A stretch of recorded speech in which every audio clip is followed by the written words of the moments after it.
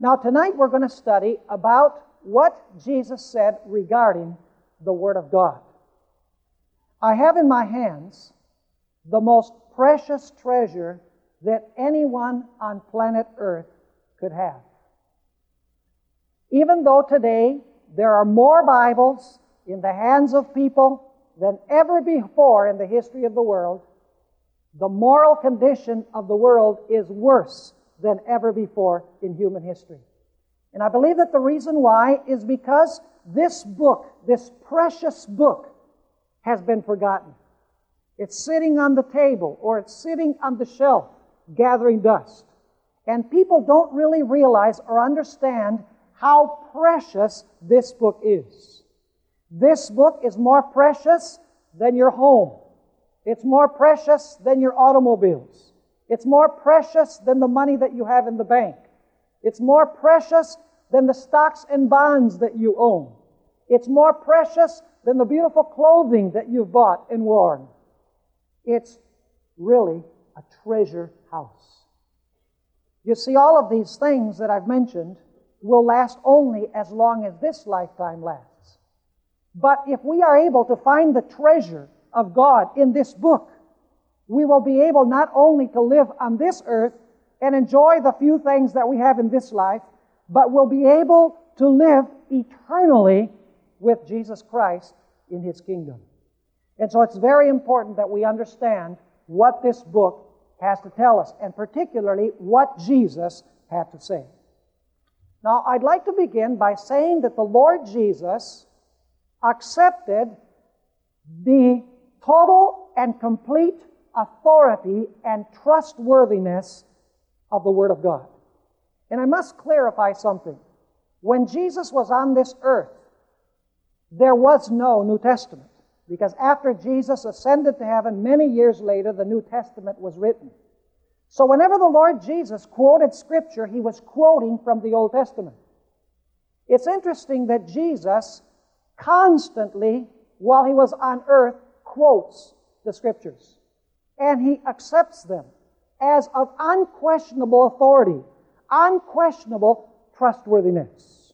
Please go with me in your Bibles to John chapter 19 and verse 24. John chapter 19 and verse 24.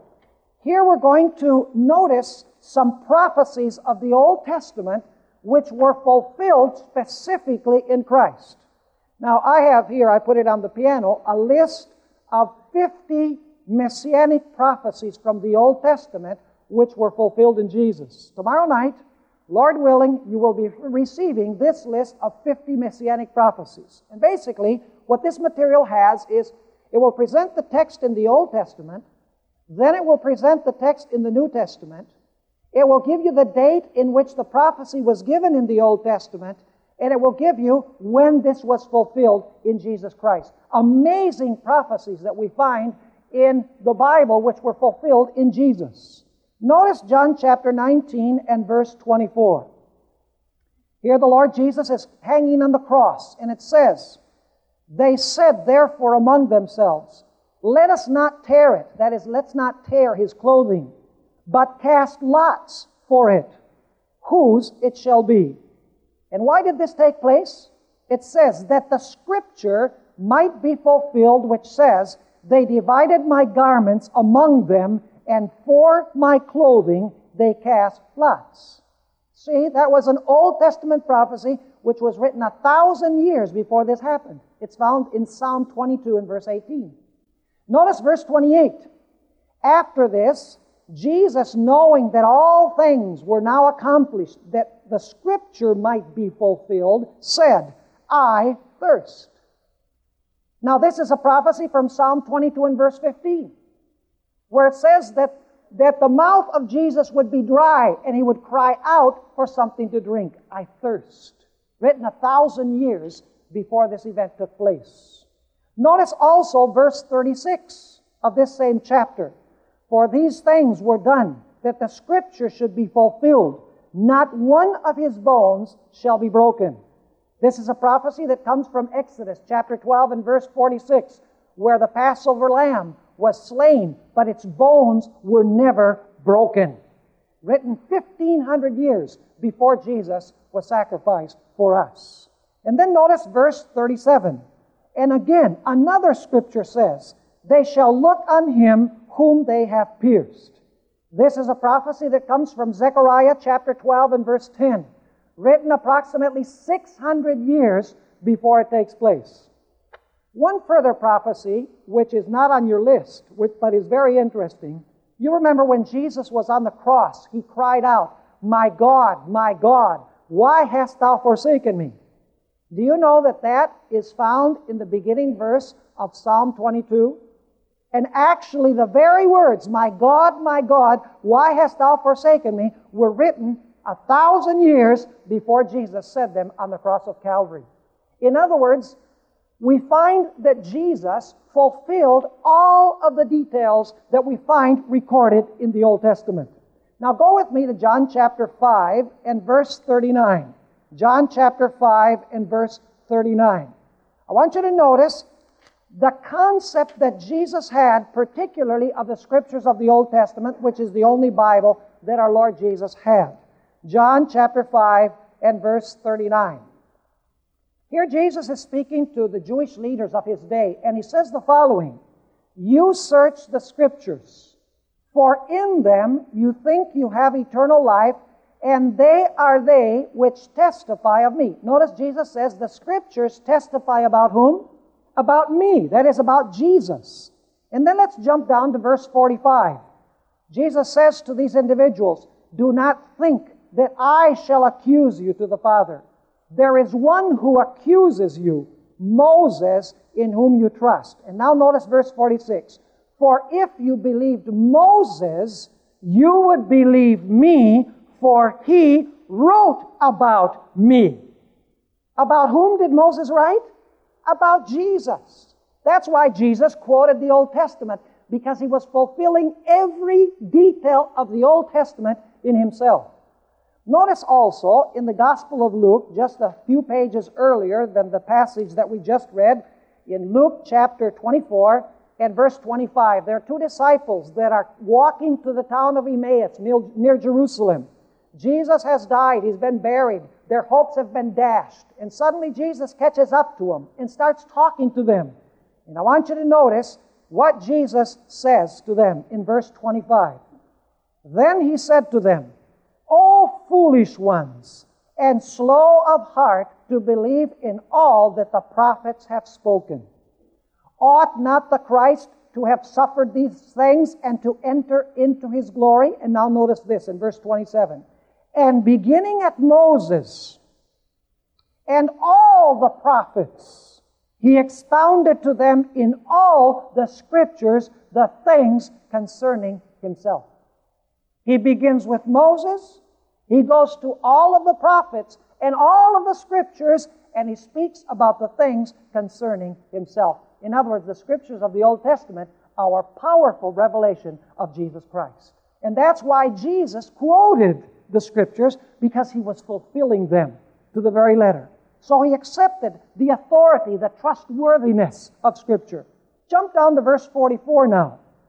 Then he said to them, here Jesus is speaking, these are the words which I spoke to you while I was still with you, that all things must be fulfilled, which were written in the law of Moses and the prophets and the Psalms concerning whom?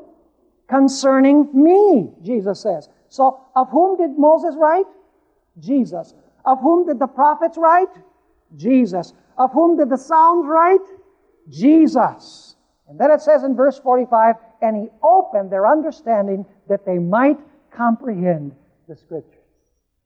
So the first point that we want to notice in our seminar tonight is that the Lord Jesus accepted the Scriptures of his day, the Old Testament, as of unquestioned authority, unquestioned trustworthiness, because he fulfilled them to the very letter. But now we want to go to our second point, and that is that the reason why, according to Jesus, we must study the Word of God is because in the Word of God we find Jesus. In other words, we're supposed to study the Word of God not to discover facts, not to discover information. The purpose of searching the Word of God, of searching the Scriptures, is to discover a person. The purpose is to form a relationship with someone. The purpose of Bible study, of the study of the Word, is not to learn something, but to come to know someone. The importance of coming to the Bible is not to know the what we should believe, but in whom we should believe. Go with me to John chapter 5 and verse 39, which we already read, but let's notice again a very particular and important detail that we find here. John chapter 5 and verse 39. Here Jesus is speaking to the leaders of His day, and He says, "You search the Scriptures, for in them you think you have eternal life, and these are they which testify of me." But now notice verse 40. "But you are not willing to come to me, that you may have" what? Life. Isn't that ironic? You read, for example, the Gospels, the Jewish leaders. I mean, they studied, they knew the Scriptures of the Old Testament backwards and forwards. They could quote Isaiah, they could quote Jeremiah, they knew what the rabbis had said. They had full information, fully knew the facts of the Old Testament, and yet what did they miss? They missed the point. They failed to find in the Scriptures Jesus.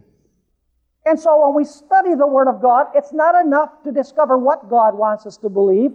It's necessary for us to come to know Jesus, for there is no salvation in any other name. So we come to the Bible to learn to love a person. Let me illustrate what I mean. How many of you have ever written a love letter? And the rest of you what? I'll bet you there's a lot more people who have written love letters than the ones who raised their hands. But anyway, let me ask you, when you read a love letter from your spouse, can you somewhat catch the spirit behind the letter? Can you understand a little bit about that person? How that person thinks, how that person feels about you? Yes. In other words, through studying the letter, you learn a lot about what? The person. I mean, you're not interested in the facts of the letter. You're interested in what that person has to say to you. In coming to know the person better. You know, it's interesting. My wife is a very beautiful woman. Thank goodness. Anyway, do you know that she still conserves in the closet the letters that I wrote her when we were going together almost 30 years ago? And when I read those letters, I say, yeah, that's me. Yeah, that's me. Because sometimes I go and I take them out, I say, did I write that? Have mercy. I can't believe I wrote such a thing. But then I think, I say, yeah, you know, back then I remember what it was like. And so the letter is really an expression of me. It's an expression of her knowing me and me knowing her. And that's what Bible study should be all about. You see, Jesus is in heaven now. He's absent. And so the only way that we can really come to know Him is through His love letter, the Bible. And so if we want to know about Jesus, we have to go to the letters that He has written us in His Word so that we can come to know Him personally. In other words, the Bible was not given to us with the intent of giving us facts and information. The Bible was given to us so that we can come to know Jesus, and by knowing Jesus, we can be saved. Go with me to John chapter 20, and we'll notice what the Apostle John wrote about his book. John chapter 20 and verse 30, and we'll also read verse 31. It says there, "And truly Jesus did many other signs in the presence of His disciples, which are not written in this book." And then he's going to explain why he wrote these things. Verse 31, "But these are written that you may believe that Jesus is the Christ, the Son of God, and that believing you may have" what? life in His name. What is the purpose of studying the Bible? Is it information or is it salvation? Is it life in this world or is it eternal life in the world to come? It's the purpose of giving us eternal life in Jesus Christ. It's forming a relationship with Jesus, who is the life, so that as His life comes into us, we'll be able to live forever. Now, another point that Jesus brought out when He spoke about the Word of God is that the Word accomplishes that which it contains. Now, let me explain what I mean. You read Psalm 33 and verse 6. It's not on your list. But there it says that the Creator spoke, and what happened? And what He spoke was enacted or took place. In other words, His Word contained in it what actually took place. For example, when He said, "Let there be light," those are only words. Let there be light. But what the words said was accomplished. In other words, according to Jesus, the Word of God accomplishes that which it says. Now, let's notice some examples of this in Scripture. We're not going to read all of these. The reason why I give you this list of texts is because I want you to go home, I want you to look up these Bible verses, and I want you to read them for yourselves. But notice in Mark chapter 4 and verse 39. Mark chapter 4 and verse 39. This is a beautiful concept that we're going to look at now. Mark 4 and verse 39. You remember that there was this tremendous storm on the lake. And the disciples were afraid that they were going to drown. And then they remembered that Jesus was in the boat. And so Jesus now stood up and He says these words, verse 39. Then He arose and rebuked the wind and said to the sea, "Peace, be still." Those are words, are they not? Let me ask you, did the words accomplish what they said? Yes. So when God's Word speaks, does God's Word accomplish what it says? Yes. When God makes a promise, will He fulfill that promise? Yes, He will. In fact, notice the last part of verse 39 says, "And the wind ceased, and there was great calm." So what happens if you have turbulence in your life? Anybody have any turbulence in your life? Would you raise your hand if you've had turbulence in your life? Problems? Things that you want taken care of? Oh, there's lots of you that don't have any problems. I'll have to talk with you and discover what the secret is. But if we have storms in our lives, the Word of God can calm those storms because the Word of God promises it. Go with me to Matthew chapter 8 and verse 16. I want you to notice several texts where it speaks about the Word accomplishing that which it says. Matthew chapter 8 and verse 16. It says here, "When evening had come, they brought to Him many who were demon-possessed, and He cast out the spirits," how? "With a word, and healed all who were sick." How did He cast out the demons? With a word. So when Jesus said to the demons, "Get out," did the word accomplish what it contained? Yes, the demons had to get out. Incidentally, do you know that the Word of God, the Word of Jesus, also accomplished the resurrection of dead people? You have, for example, in John chapter 11 and verse 43, we're going to have a whole presentation on what the Bible has to say about life and death, what Jesus said about life and death specifically. But it's interesting in this story of the resurrection of Lazarus. He had been dead 4 days. Jesus comes to the tomb. They roll away the stone. And then Jesus looks at the entrance of the tomb and He says, "Lazarus, come forth." Did His words accomplish what they set out to do? Yes, they did. There is power in the Word, according to Jesus. And He not only taught it, but He also exemplified it in His life. Do you think there's power in the Word for our lives today as well? If we take it to heart and we use it in a powerful manner? Absolutely. Now notice Isaiah 55. I mentioned that once in a great while, we're going to go to other passages of Scripture because all Scripture is inspired by God. Notice Isaiah 55 and verses 10 and 11. On this same point that the Word of God accomplishes that which it states, that which it speaks. It says there in Isaiah 55 and verse 10, "For as the rain comes down, and the snow from heaven, and do not return there, but water the earth, and make it bring forth and bud, that it may give seed to the sower and bread to the eater, so shall my word be that goes forth from my mouth. It shall not return to me void." What does that mean, it will not return to me void? It means that it's going to do what it says. It continues saying, "But it shall accomplish what I please, and it shall prosper in the thing for which I" what? Sent it. Is there power in this book or what? According to Jesus. Yes. And by the way, we have power of attorney. We're going to notice in a few moments that you can use this book in the name of Jesus. And then your word becomes as powerful as the word of Jesus because you're speaking the word of Jesus. Notice what we find in the Gospel of Matthew, and I want to dwell a few moments on this. Matthew chapter 8 and verses 8 to 13.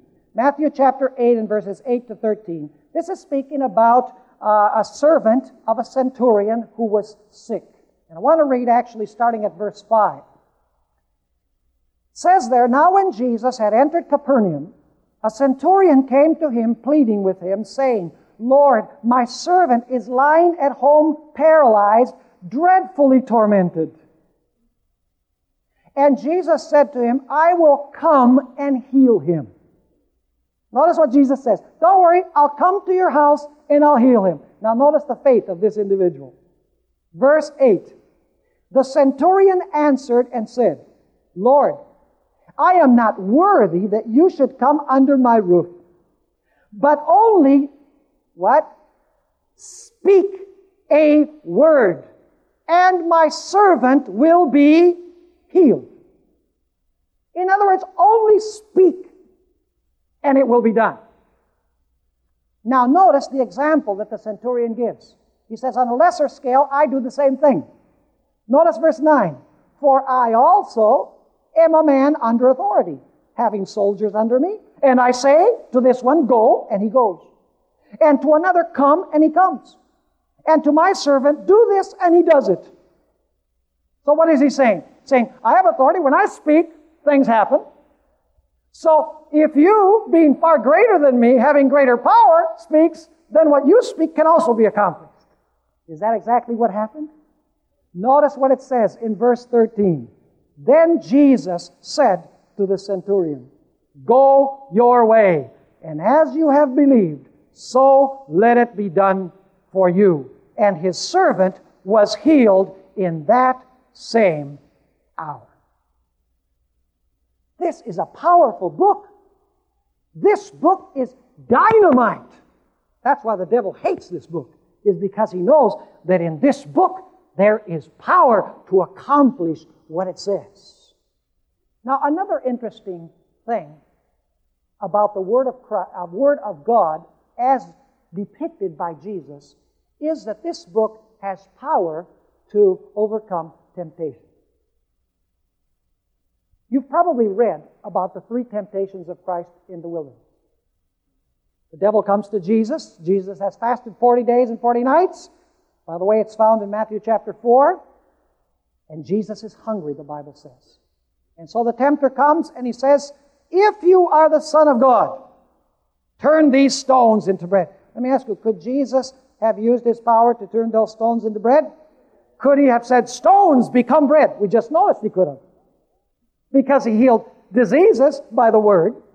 He cast out demons by the Word. He calmed storms by the Word. He resurrected dead people by the Word. So it wouldn't be any problem for him also to turn stones into bread. How did Jesus answer the tempter? He says, "It is written. We're going to notice, towards the end of our presentation tonight, that there's a very peculiar, interesting thing about Jesus. You know that Jesus never quoted any source other than Scripture? There were zillions of rabbis in his day, religious leaders, of God's chosen people. But Jesus never said, Rabbi Shammai says, or Rabbi Hillel says. Whenever Jesus spoke, he spoke with the authority of God's written word. And so Jesus says to the tempter, it is written, man shall not live by bread alone, but by every word that proceeds out of the mouth of God. Of course, the devil had to leave the authority of the word, but then he comes back. And by the way, do you know that the devil learns? The devil is a learner, a fast, quick learner. You remember when Jesus was baptized, a voice was heard from heaven that said, this is my beloved Son, in whom I am well pleased. The very next verse, Jesus is going to the desert to be tempted. Now the devil says, if you are the Son of God. Immediately Jesus knew that this was the devil, because his Father had just said that he was the Son of God. And now comes one saying, if you are the Son of God. Jesus is saying, what do you mean, if I'm the Son of God? My Father said I was. And so in the second temptation, the devil says, oh, so he likes to live by the word, does he? And so the devil takes him to a temple tower, and he says, if you are the Son of God, jump. For in the Psalms, Psalm 91, there's a promise that God will send His angels to take you in their arms before you hit the ground. The devil can also quote the Bible. And so we have to check out things for ourselves. You know what the devil was doing? The devil was actually quoting part of Psalm 91, but he was forgetting the other part. And a text out of context is a pretext to teach error. You see, he was telling Jesus, claim the promise that if you jump, the angels are going to take you in their arms. But what he was omitting is that that promise could only be claimed by those who abided under the almighty wings of God. He was saying, disobey God, exhibit yourself, jump, and then claim the promise. It's kind of like praying before you go on a trip and saying, Lord, protect me on this trip, and then driving 100 miles an hour. That's a sin of presumption. It's kind of like praying before you take a test if you haven't studied. I mean, that's a sin of presumption. It's claiming God's promises in disobedience. And Jesus immediately said, yes, it's true that the Bible says that He'll send His angels, but not when I'm disobeying the orders of God. Not when I cast myself down without my Father having asked me to do such a thing. So Jesus once again says, it is written, thou shalt not tempt the Lord thy God. And then the devil took Jesus to the top of a mountain, showed him all of the kingdoms of the world. And he says to Jesus, and by the way, we'll study this later on, he says to Jesus, all of these kingdoms I will give to you if you only bow down and worship me. And once again, Jesus says, it is written. And the devil had to flee from the presence of Jesus. There is power in this book to overcome temptation. I know it for a fact. When we fill our minds and our hearts with God's Word, at the appropriate moment, those words will come out. You know what the problem is? Many times we don't know how to answer, it is written, because we don't know where it's written. Or even worse, many times we can't answer, it is written, because we don't even know if it's written. Have mercy. But when we know God's Word, when it comes in, at the appropriate moment, it will come out to overcome temptation. Let me give you an example. For about 6 years, by the way, I'm a missionary's kid. My parents were missionaries in South America for about 20 years. And I had the privilege of teaching theology in a university down in the city of Medellin, Colombia. I'm sure that you've heard of Medellin. It's the infamous Medellin, Colombia, of the Medellin cartel. Back then, they didn't have the problems that they had a little bit later on after we left. But anyway, I taught theology there, and one day, I was in a classroom where two of the students were giving me the hardest time that you could ever imagine. I mean, they were snickering, and they were talking, and, I'd look at them, real serious, and they would stop, and then I would start teaching again, and they were just having a jolly good time back there, totally ignoring what I was saying, being rude. And as they were doing that, the anger started building from the bottom up. You know what I'm talking about, don't you? Are we on the same page here? No, you don't know about that. You have perfect patience, right? But anyway, the blood started coming up and up to the neck, to the head, and I was about to insult them and throw them out of class and be rude, when suddenly I heard as clear as day in my mind the words, "Father, forgive them, for they know not what they do." And I thought, why in the world do these thoughts come to my mind here all of a sudden? Do you know that in my devotional for that morning, that is the exact passage that I had been studying? About how Jesus on the cross said, "Father, forgive them, for they know not what they do." And you know what happened? The blood went in reverse. From the head, it descended down the neck, into the shoulders, down my belly, down into my legs, and down into my feet. And it was all gone. And after the class, I called them, and I talked to them personally. But I didn't lose my temper. The Word of God, folks, when we put it in, when we study it, when we research it, when we know it, it has power to overcome temptation.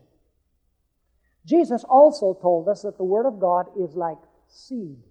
Go with me to the Gospel of Luke, chapter 8. Luke chapter 8, and let's read verse 11. Luke chapter 8 and verse 11. This is the famous parable of the sower. There's 4 soils in which the seed is planted. And depending on the soil, the plant either grows and produces fruit or it doesn't. Now notice Luke chapter 8 and verse 11. It says, "Now the parable is this. The seed is what? The seed is the Word of God." Now when you plant a seed, what do you want? What's the purpose of planting the seed? You want down the road what? Fruit. I planted several tomato plants in my garden this year in the spring. And for the first time that I've ever planted anything, one of my tomato plants did not grow even one tomato. I mean, it was a huge plant. Big. And it flowered. And when harvest time came, no tomatoes. What a mockery. The gall of that plant occupying that soil when there could have been a plant that produced fruit. But anyway, the purpose of planting a seed is for the seed to bear what? Fruit. Let me ask you, when you go to the store and you buy that little package of corn seeds, you open the little envelope, and there you have these beautiful corn seeds. Does that do any good?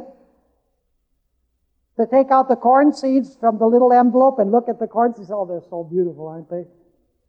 What do you have to do? You have to take those corn seeds and you have to put them in the ground.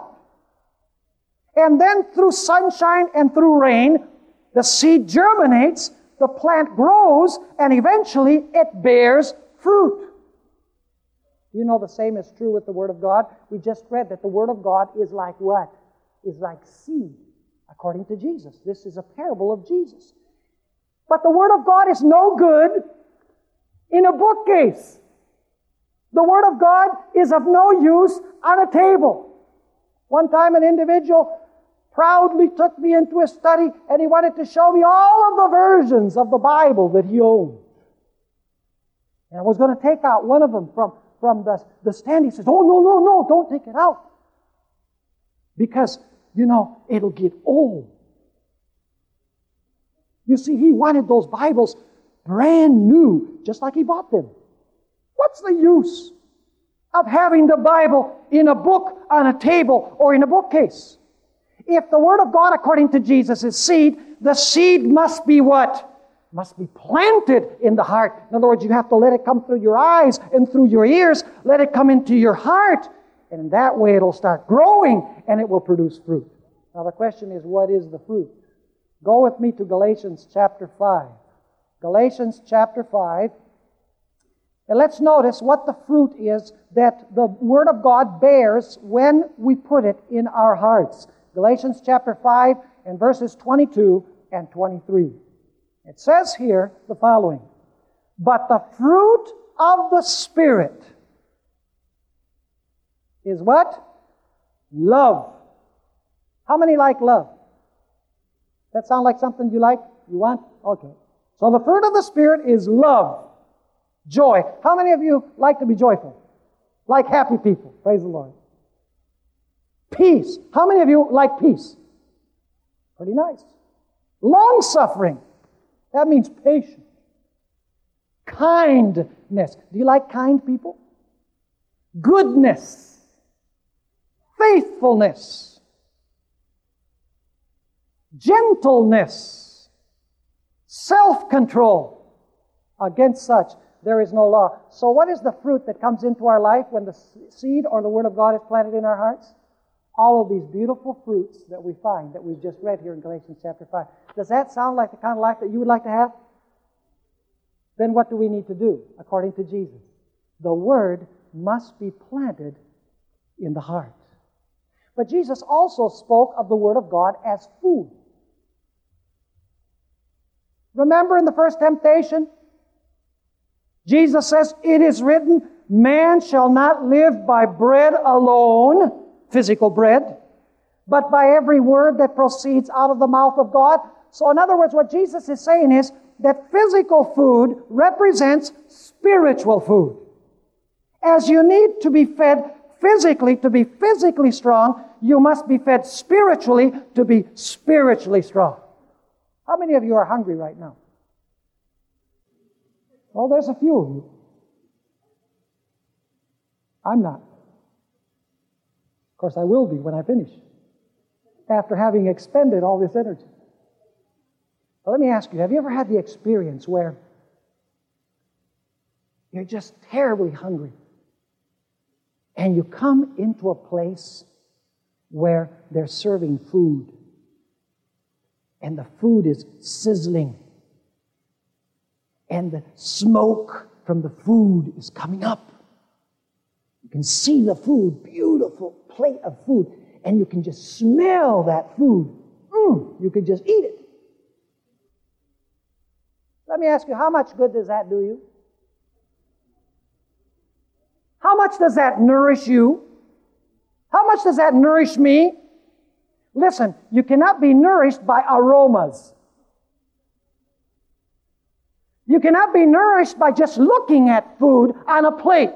The food must be, you must take the fork, put the food on the fork, put the food in your mouth, chew it, swallow it, and digest it. And then it becomes part and parcel of your life, of your physical life. You know the same is true of spiritual food. What happens if we only eat junk food? We'll have junk health. We'll be physically weak. But what about spiritually? What if we eat only spiritual junk food? Then we will be spiritually what? Weak. Have you ever heard the expression garbage in and garbage out? That's the principle. You put garbage into a garbage can, and what are the people who come to pick up the garbage going to take out of the can? Garbage. What you put in comes out. Now, let me say that we eat physically through our mouth, but we eat spiritually through our eyes and through our ears.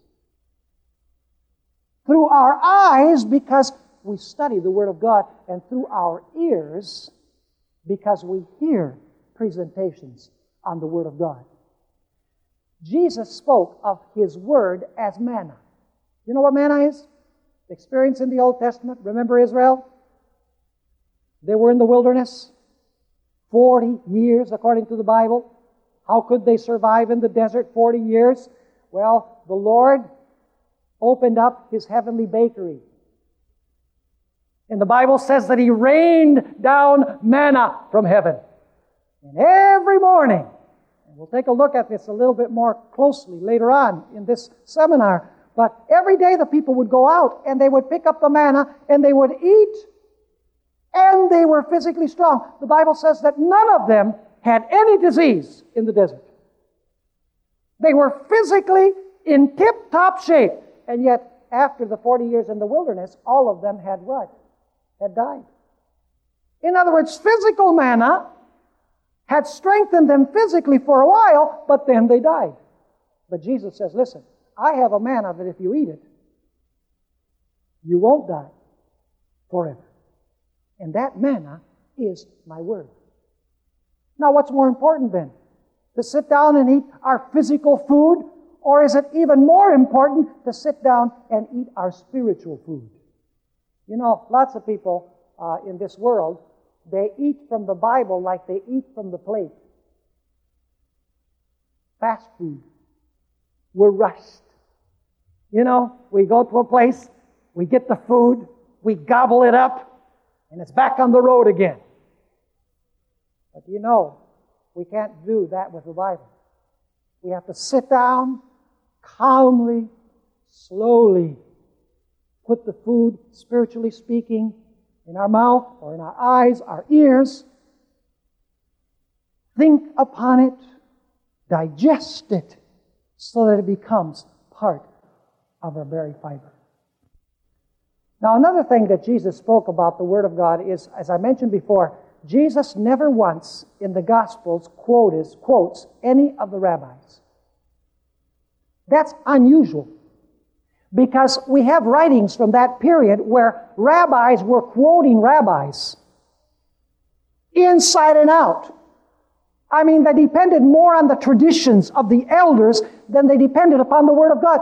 But interestingly, in the 4 Gospels, Jesus never appealed to the writings of the authorities of his day. He always appealed to Scripture. Go with me to the book of Matthew, chapter 7, and verses 28 and 29. Matthew chapter 7, verses 28 and 29.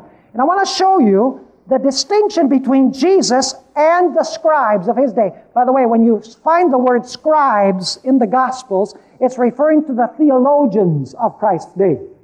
These are the theological experts. These are the experts in Bible interpretation. Notice verse 28.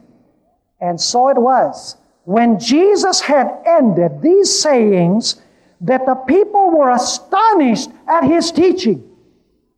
What were the people? They were what? Astonished at his teaching. For he taught them as one having what? Authority, and not as the scribes. Why did Jesus have authority and the scribes did not have authority? Go with me to Mark chapter 7. There we have the explanation, folks. And that's the reason why there's so little power even in the Christian world today, is because we have adopted the traditions of man instead of the Word of God. We try to justify things that the church does by what this theologian quotes and by this theologian says, instead of simply going and taking God at His word. Notice Mark chapter 7. This is speaking about a tradition that the Jewish elders had, that, you know, every time you go to a meal, you have to wash 4 times. That was the tradition of the day. You know, you came in, you washed your hands, sat down, and when you would eat your first course, because they served the food by courses, then you would get up ceremoniously from the table, you would go wash your hands again, then you would come and sit down and participate in the next course. When you were finished with that course, you had to get up and you had to go and wash your hands ceremonially again, and come sit down, and finally when you had your dessert, you would get up, you would wash your hands, and come back again. It was a ceremonial system that had been developed by the scribes and by the elders of Christ's day. What did Jesus have to say about these customs and traditions and practices which were not based upon the Word of God? Notice Mark chapter 7 and verse 7. This people honors me with their lips, but their heart is far from me. Don't forget this. We're going to come back to it in a moment. This people honors me with their lips, but their heart is far from me. And then he says this, and in vain they worship me, teaching as doctrines the commandments of men. This is serious stuff. Jesus says that when you teach the commandments of men, this is worshiping God how? In vain. It's to worship God with our lips, but not with our hearts. And then notice verse 13. Making the word of God of no effect. That means annulling the power of the word of God through your tradition, which you have handed down, and many such things you do. Now, what did Jesus then say about how to study God's Word? Some principles in closing this evening. And I'll just mention some of these. We won't read them. In Matthew 13, verse 44, it speaks about a field where there's a treasure buried. How many of you have found fields recently that have a buried treasure? What would you do if you discovered a field in Fresno that had a buried treasure and the lot was for sale? Would you do everything possible to buy the field? Because you know the treasure is there? Absolutely. I'll bet you would sell everything you had in order to get the treasure. But do you know what? The Lord Jesus says that in this book, this is the field, the book is the field. In this book, there are treasures. Now let me ask you, if you're walking by a field, would you ever know that there are treasures in that field? No, what do you have to do? You have to dig. If you see a Bible on a stand, closed, can you know that in that book there are treasures? No. What do you have to do? You have to open the book, and you have to be willing to give it all up to buy the treasure that is contained in this book. A second principle that Jesus taught is that we must always pray when we study God's Word. Go with me to John chapter 14 and verse 26. John chapter 14 and verse 26. I want you to notice what Jesus says here about the importance of the Holy Spirit. By the way, who was the person who inspired the Bible? It was the Holy Spirit, right? So the only person who really knows the meaning of the Bible is the one who gave it. And so when we're going to study the Bible, we have to pray to ask the Spirit to help us understand what He gave in the first place. Notice what it says in John 14 and verse 26. Jesus is speaking, but the Helper, the Holy Spirit, whom the Father will send in my name, He will teach you all things and bring to your remembrance all things that I said to you. Who is it that brings to remembrance everything that Jesus said? The Holy Spirit. That's why before we open God's Word, as we did this evening, Elder Finn began our program with a word of prayer to ask the Lord to bless our study this evening. Now let's turn to Luke chapter 11 and verse 28. Luke chapter 11 and verse 28. Very important verse. You see, when Jesus was ministering to the multitudes, there was this certain lady that had something interesting to say to Jesus. Actually, she blurted it out in public.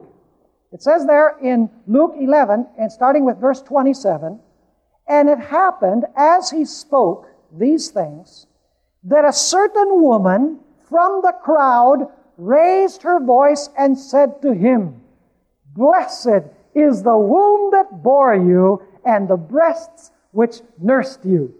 In other words, how wonderful a privilege for your mom to call you son. What did Jesus say?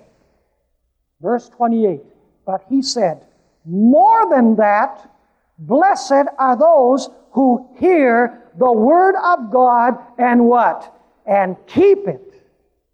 You see, not only should we be willing to give all to find the treasure, if necessary, not only should we pray according to Jesus for the help of the Holy Spirit so that we don't reach the wrong conclusions in our study of the Bible, so that we understand the mind of the Spirit, but Jesus also says that we are supposed to hear the Word of God and what?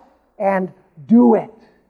Go with me to Matthew chapter 7 and verses 21 to 26. Very important passage. By the way, this is speaking about the end times. You think that we're living in the end times? By what you're seeing in the world? I'm going to share some amazing things in this seminar with you. Signs that indicate clearly that Jesus is even at the door. And let me just give you a little inkling of one point which shows me that Jesus is soon to come. And we'll be studying this more in our fourth lecture. Have you seen the tremendous increase in the occult in this world today? It is amazing. You know, you look at the whole Old Testament and you don't find any reference, hardly at all, to the powers of the occult, demon possession, and things like that. But when Jesus is about to come, suddenly the whole world of darkness enters into action, and there's demon-possessed people all over the place. Why? Because Jesus has come to contest the authority of Satan. So when Jesus comes in His first coming, there's tremendous increase in the working of the occultic world of demons. That must mean that if Jesus is going to come soon for the second time, and the occult has grown tremendously, it's because the devil knows that Jesus is going to come back to set up His kingdom, and he feels like that kingdom is being contested by Jesus. Now go with me to Matthew chapter 7 and verse 21.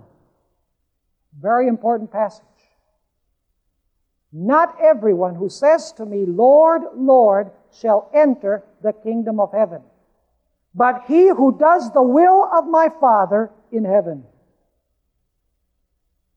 Not everyone who says what? Lord, Lord. Who says, Lord, Lord. Are these Christians? They must be, because if they're not Christians, why would they be saying, Lord, Lord? Not everyone who says to me, Lord, Lord, shall enter the kingdom of heaven, but he who does the will of my Father in heaven. Many will say to me in that day, notice this is the day of the end, Lord, Lord, have we not prophesied in your name? Notice, in His name. Cast out demons in your name, and done many wonders in your name. These are Christians.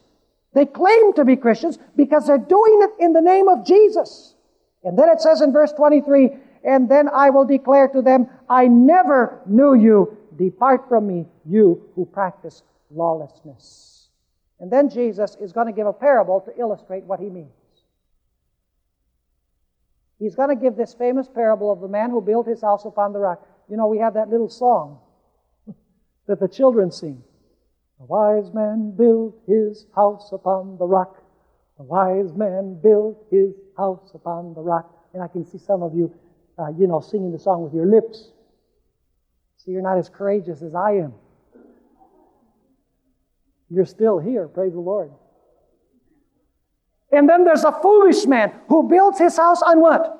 On the sand. What does it mean to build on the rock? What does it mean to build on the sand? Notice verse 24. Therefore, whoever hears these sayings of mine and does them, hears and what? And does them, I will liken him to a wise man who built his house on the rock. And the rain descended, the floods came, and the winds blew and beat on that house, and it did not fall, for it was founded on the rock. What does it mean to be built on the rock? It means to hear the words of Jesus and what? And do them. But then we have the other side of the coin. Verse 26. Now everyone who hears these sayings of mine and does not do them. They are the sayers, not the doers. Remember what we just read about prophesying in His name, etc.? And so it says, now everyone who hears these sayings of mine and does not do them will be like a foolish man who built his house on the sand. And the rain descended, the floods came, and the winds blew and beat on that house, and it fell, and great was its fall. So we have very simple principles. Be willing to invest all you have to find the treasure in God's Word. You have to research, you have to study. Secondly, pray to ask for the Lord's guidance. Because the Holy Spirit who gave the Word is the only one who is able to explain it. So we must pray before we open God's Word. Third, when we read or study God's Word, we must be willing to what? We must be willing to do it. And finally, In John 7, verse 17, which I want you to read when you get home, Jesus tells us how we can know whether a person's teaching is of God or not. He says, everyone who wants to do His will know the teaching, whether it is of God or not. In other words, when we study the Bible, we must study the Bible with a sincere heart to know what God's will is. So Jesus had a lot to say about the Word of God, didn't He? Jesus basically told us that as we live physically by the food we eat, we live spiritually also by the spiritual food that we eat. Here is where we find the real reason why our society is so immoral, starting from the common person on the street all the way up to the leaders of our country. It's because people are dying of spiritual starvation because they are not consuming the Holy Word of God. May God bless us and help us in this seminar so that as we study God's Word, we will receive it into our hearts and we might come to know Jesus personally as our Savior and Lord, and we might grow in our relationship with Him, and we might be spiritually strong so as not only to live in this life, but to live eternally with Jesus. Let us pray. Father in heaven, we thank You for sending Jesus to this world to teach us and to die for our sins. Yet how many times, Lord, we've just put Your Word aside and forgotten it. Help us to catch a vision of the importance of sitting down and partaking of a banquet from Your Word. Help us to go to that Word, to study it, to make it part of our very fiber, and to implement its principles in our lives. We thank You for having been with us, and we ask that You will be with us also in the rest of this seminar. You will bring us all back safely tomorrow to study about the beautiful subject regarding the love of God. We thank You, Lord, for answering our prayer. In Jesus' name, amen. This media was brought to you by Audioverse, a website dedicated to spreading God's Word through free sermon audio and much more. If you would like to know more about Audioverse, or if you would like to listen to more sermons, please visit www.audioverse.org.